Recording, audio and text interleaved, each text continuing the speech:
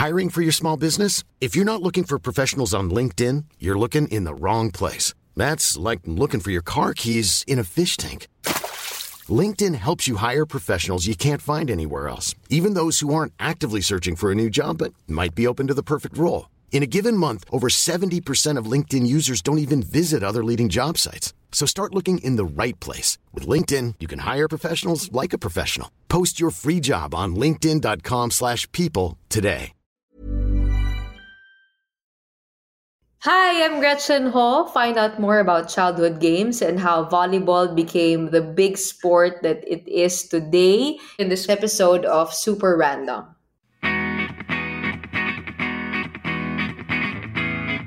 Welcome to this new episode of Super Random, an Inquirer podcast powered by Puma Podcast, where we discuss and deconstruct everything Pinoy pop culture that you've either forgotten or were too embarrassed to admit you liked. I'm your super obsessive host, Ruel Esdevera. Today, we get to harken back to the nostalgic games of our childhood, and then fast forward to a sport that's taken a quantum leap to become a major spectator sport.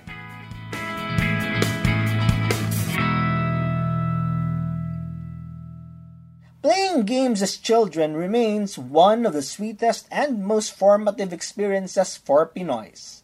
From staring out the window and watching the older kids play until you're old enough to join them relatively unsupervised, these games play a major role in Philippine society as well. But just how important are they for us growing up? I'm Skilty Labastilla. I teach in Ateneo's Department of Interdisciplinary Studies and the Department of Sociology and Anthropology. The thing with children's games is there are basic rules, but children are free to modify those rules along the way. So it really takes a lot of imagination and creativity in playing games. It builds relationships. You set the boundaries in terms of which players or which kids do you associate yourself most with. It trains kids in terms of leadership skills, and over time, no, it really builds the foundation of the personalities and the character of humans. The games we played are geographical as well as traditional. You played with the people in the immediate area around you, and these games came either naturally or were handed down to us. Can you still remember the following games? Agawan Base, the local version of tag, which has a darker version called Ubusan Lahi, where every person you tag isn't out, but instead becomes part of your team. Shato, which involves one planting a wooden stick in the ground and the other player trying to hit it with another wooden stick. Tex, a much-missed game where players collect small colored cardboard cards with comic panels, toss them in the air with a snapping motion, and acquire the other player's cards depending on how the cards land. And Tumbang Preso, a truly classic Pinoy game where one player has to keep watch on a discarded can while two other players strike it with their pamato or flip-flops. So, what games did Skilty play as a child? Oh, I played all of them. I grew up in the province, in Agusan del Sur, and that time it was early 80s. The whole town was our playground. I think many listeners can relate to that. Parents then were not as paranoid as they are now, because they would allow kids to just roam around and be free and just come home at night, right? We had a huge field outside of our school, so we would explore the neighborhood, and we would go far to other barangays. So yeah, I really appreciate that part of my childhood. Let's ask someone who grew up in the city what playing games was like. I'm Seb Sarmenta. I'm a sports broadcaster, occasional teacher, and communications gadfly. I had a happy childhood growing up in Santa Cruz, Manila. I had playmates who were both middle class and lower class children. We played everything from text to patintero to tumbang preso. My parents allowed us to explore, especially during summers. Pero during school, limited yung paglabas namin, weekends lang. No? But I think in our type of neighborhood, you learn, one, how to survive and how to live. Survive because later on, you had to fight for your marbles. And literally, not just as an expression, but yung holen mo, inaaway mo yung nagnanakaw ng holen mo, o kaya yung text mo, inaagaw sa'yo. So, habulan yun. Then, I think we can all agree that the mix of playmates during those childhood days really exposed us to a wider range of people than expected. True. The fun part is that those of us who were middle class had to adjust our game to make it more like our playmates who lived in the squatter areas. Kasi kailangan mabuhay ka eh. Kasi yung mga taga sa looban na tawag nun sa Blumentritt sa Santa Cruz, sila yung namamatid, sila yung nambabalya. Sa basketball, sila yung nanggugulang. So to survive, kailangan hindi pwede yung lelembot-lembot yung laro mo. At saka pag-away, away kalye. How about you, Skilty?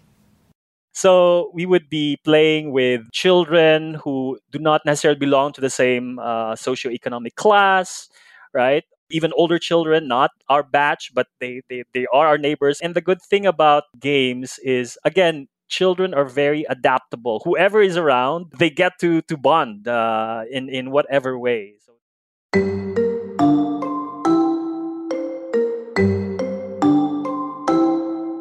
one more interesting element is that those early childhood games did not necessarily distinguish between genders. Boys could play along with girls.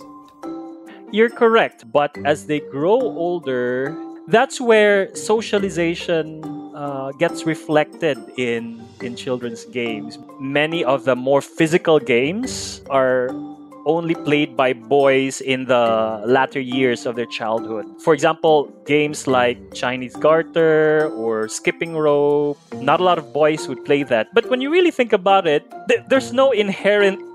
I mean, boys for sure could play Chinese garter. It requires flexibility, like rules of high jump. And when does gender really start to divide the games between those played only by boys and those played by girls? In my experience, it happens at the onset of puberty when boys and girls are more aware of the differences between them. Girls would start menstruating and there would be changes to their bodies. Boys, puberty would come at a later stage. So I think around that time, kids would sort of retreat into their own circles. Like, this is for girls only, boys are not allowed, and same with boys.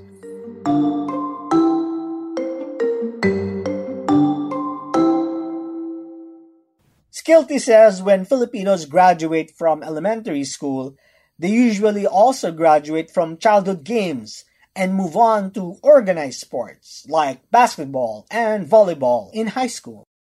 For boys, the rite of passage is entrance into the organized basketball leagues, usually the barangay or the intercolor leagues, the first time they get to wear uniforms.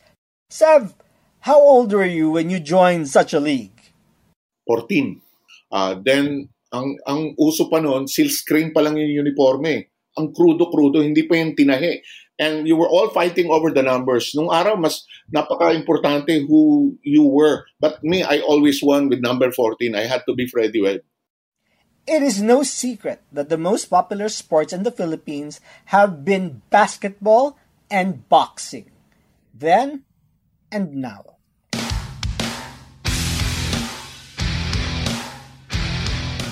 I think the popularity of the game was because, one, we played the game on our streets, in our schools. And second, as Rafe Bartholomew says, we were good at it. Filipinos were good at the sport while the rest of the region was still learning how to play the sport. And boxing? Because there was flashy lord nung araw. He was the champion. Ang favorite na kalaban nun si Teruo Osaka. They fought 6 times. Ang riot doon, you had to watch. Hindi pa nga sa TV mo mapapanood eh. You went to the movie house in Recto, in Odeon Theater, to watch the fight. Black and white pa. But there was also a program that sustained boxing. There were 2 or 3.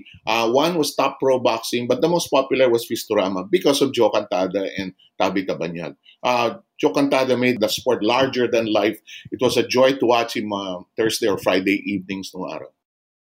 This did not mean they were the only sports popular among Filipino men.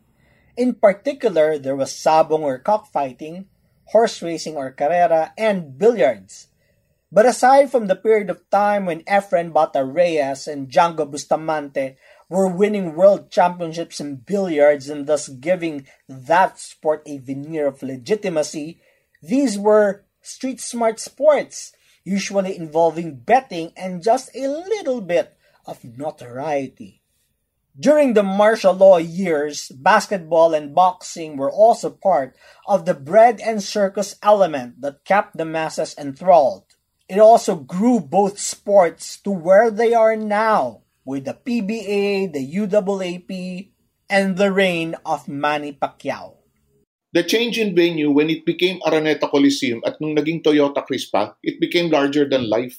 The PBA had no opponents basketball-wise. There was no NBA. The only basketball that was around was the Pro League, and occasionally even the UAAP was not covered regularly at that time, and the NCAA as well. The Crispa Toyota and the PBA wars during that time converted the stars into bigger stars ahead of social media back then. The Pacquiao era, hindi na kailangan mag-analyze eh. Basta si Manny against Mexico.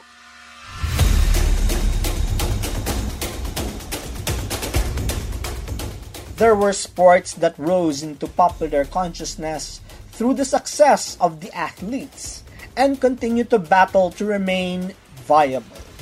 A good example would be the Philippine men's national football team, the Azcals, which captured the public's imagination, set off a temporary football craze, and manifested ultimately in a series of professional leagues still trying to find permanent footing. But the best example of a sport that rose from being a game to a successful spectator sport is women's volleyball. From a game played in schoolyards and during intramural tournaments, it became a college varsity sport of mind-boggling success and popularity, filling the largest sporting venues, turning its players into celebrities, sending Pinoys abroad as foreign reinforcements, and now with its own televised, regulated professional league. How did it get there? I'm Gretchen Ho. I do news anchoring for Signal TV and TV5. I was an athlete, professional athlete, volleyball player for about 12 years. Gretchen, how old were you when you learned to play volleyball? 11 years old. I actually picked up basketball before volleyball. But then, nung sa school namin, wala kasi kaming basketball varsity. And volleyball was the only option. Noong grade 5, may pumunta sa classroom namin. Naglagay, volleyball tryout. Sabi ko, parang gusto ko mag-varsity eh. The athlete in me, even though I was very much attached to basketball, I really wanted to pursue something that would allow me to have an outlet for that energy, athleticism, my hyperness. Sabi ko, magta-tryout na rin ako kahit wala akong alam. When I went to the tryout, I was so shocked to see the Ika girls, because I'm from Ika. They were so good. They were rolling around, ang tataas tumalon, ang gagaling pumalo, ang lakas dumepensa. And more than that, it felt like when I saw them, they had a special sisterhood within the team. And ako, di ba puro brothers ako, sabi ko parang gusto kong magkaroon ng ganun na. Parang gusto kong maging part nito. The Immaculate Conception Academy in Green Hills, of course, is an all-girls school. And in an all-girls school, volleyball is the apex predator sport. It is the top sport. It is the one that everybody wants to be in. Kami yung cool kids, in short. You started catching the public's eye during your 5 years as an Ateneo Lady Eagle. How did that happen? I think mauna yung teammate ko, si Cara Acevedo. She got into the team. And then I had nothing to do one summer. I think that was third year high school. I went to their training. Naki-training lang ako. Tapos, nagustuhan nila yung laro ko. Sabi nila, pagka-graduate ka na, punta ka rito. So, fourth year, they were, trying to convince me to go. Pero nag-iba rin kasi yung coach Naging si Roger Gorayev na in Ateneo. So, I was a walk-in for Coach Roger together with his 4 other recruits. Sila Ziar Basho, Jem Ferrer, Phil Kainglet, Ailis Nakachi. Kaya kami yung 5-5.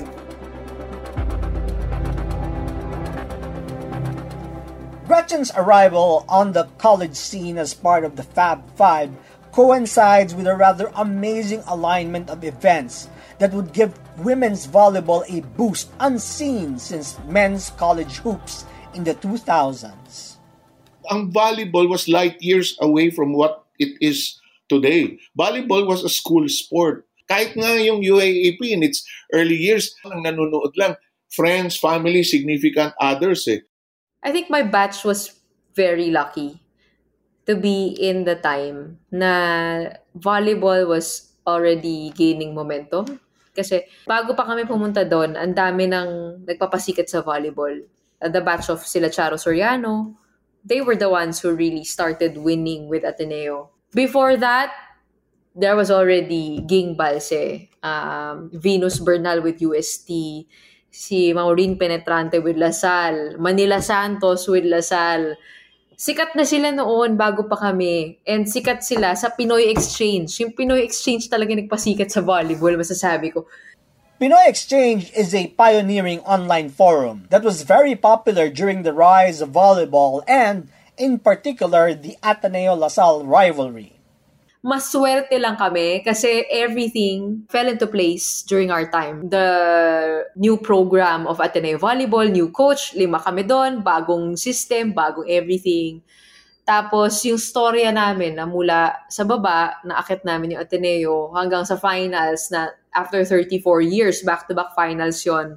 Siguro hard work na yon kasi talagang matindi yung pinagdaanan namin, and then they won it when we graduated, sila Eliza, kasi lahat ng pagkukulang namin, napunan naman nila. So it was really a build-up of, teams, heartaches, and wounds. To be honest, I don't think a lot of people appreciate that. So, what was behind this explosion in interest? There are 3 reasons. 1, the Shakey's B-League is the clear reason, and their catchphrase is where it all started, which is so true. They had the vision that the Philippines was ready for another sport that could be popularized. The second reason was UST, LaSalle, Ateneo, lalo na ang Ateneo, improved because of their participation in the Shakey's B-League. Ito yung era nila Charo Soriano. Then the Fab Five, Gretchen, Jem Ferrer, and the others arrived and made Ateneo a better team, actually. Then the third reason is social media. You have to understand about the Shakey's B-League also and the UAAP also, is that it became the sport of social media. Fans would follow and the players interacted with their fans. We were the first to play in Araneta. We were the first to play in Mall of Asia Arena. Kami yung nagkaroon ng sobrang daming crowd na parang, wow, dati walang nanonood sa amin. Namimigay kami ng tickets hanggang sa pag-graduate namin, kami na yung walang ticket. You could imagine how psychological the battle was also for us. Ang dami na naming fans bigla. Parang wala naman, hindi kami sanay dito. But ang dami na nagbabash sa amin online. Alam mo yon.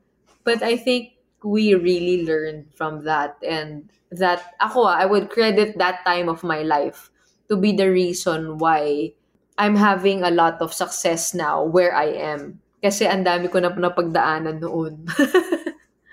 You began your college career playing in venues like the Blue Eagle Gym and the FEU Gym and ended it in the Araneta Coliseum. I think that's something I'll carry with me up until today na yung I started from the bottom, now we're here. I mean, that line, it resonates with me so much. Akala ng mga tao, itong mga sikat na to, di ba? Parang bigla sumikat, biglang ganyan-ganyan. Kami hindi, alam namin talaga sa isa't isa na galing kami sa wala noon, walang nanonood noon, walang may interest. And I'm just so happy that people appreciate volleyball now as a sport. And pinaka nakakatuwa, whenever I go around the country and I see volleyball courts everywhere, sa provinces, yung net nakasabit sa coconut tree. I think, parang, sorry, basketball pero feeling ko medyo na-surpass na nga ng volleyball yung basketball in terms of viewership kasi every game talaga ang dami nanonood eh. And I think it's because of how it is able to involve the whole of the family.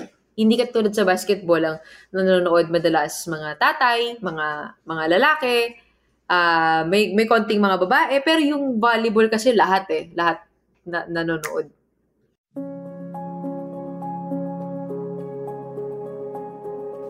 And so, with interest at an all-time high and a healthy, truly professional league, what do you think of the future of Philippine volleyball? Well, I'm so glad that we have one league now. But to be honest with you, there's still a lot of politics going on behind the scenes that hinder the full growth of the sport. Sana, ang wish ko sa volleyball ma-set aside natin yung pride natin tsaka yung differences natin to be able to make it more professional. Being able to put the best people together for our national team, I guess. So I hope we can prioritize the athletes. Not the leaders, but the athletes. Sev shares this sentiment as well. I think the next step is for the Philippines to get better internationally, which is still malayo pa. If we match ourselves, the gold standard, the barometer in Southeast Asia will have to be Thailand. If we come close to becoming like Thailand, and Thailand is now a world power in volleyball, because they devoted attention and resources to it, then maybe we can see the continued rise of volleyball. So, yes, as long as there are stars, as long as we have the Abby Maraños, the Alexa Valdezes, yung transition from an ordinary team sport, the usual game as you mentioned, played in school, and now there are stars. There are people that the fans can identify with. The eternal credit of sila Gretchen and the players from LaSalle and UST as well. They connected with the fans. They made sure that the fans were part of the growth of the sport as well.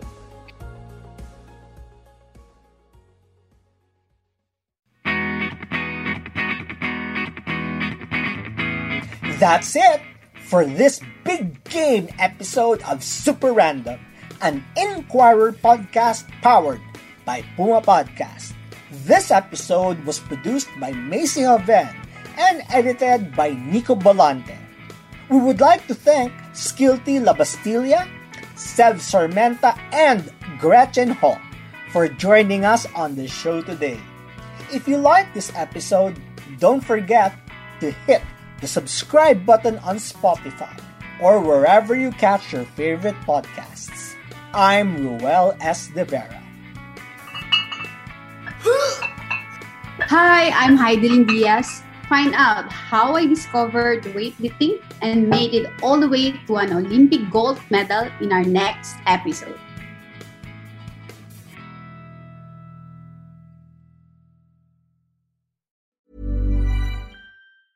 Even when we're on a budget, we still deserve nice things.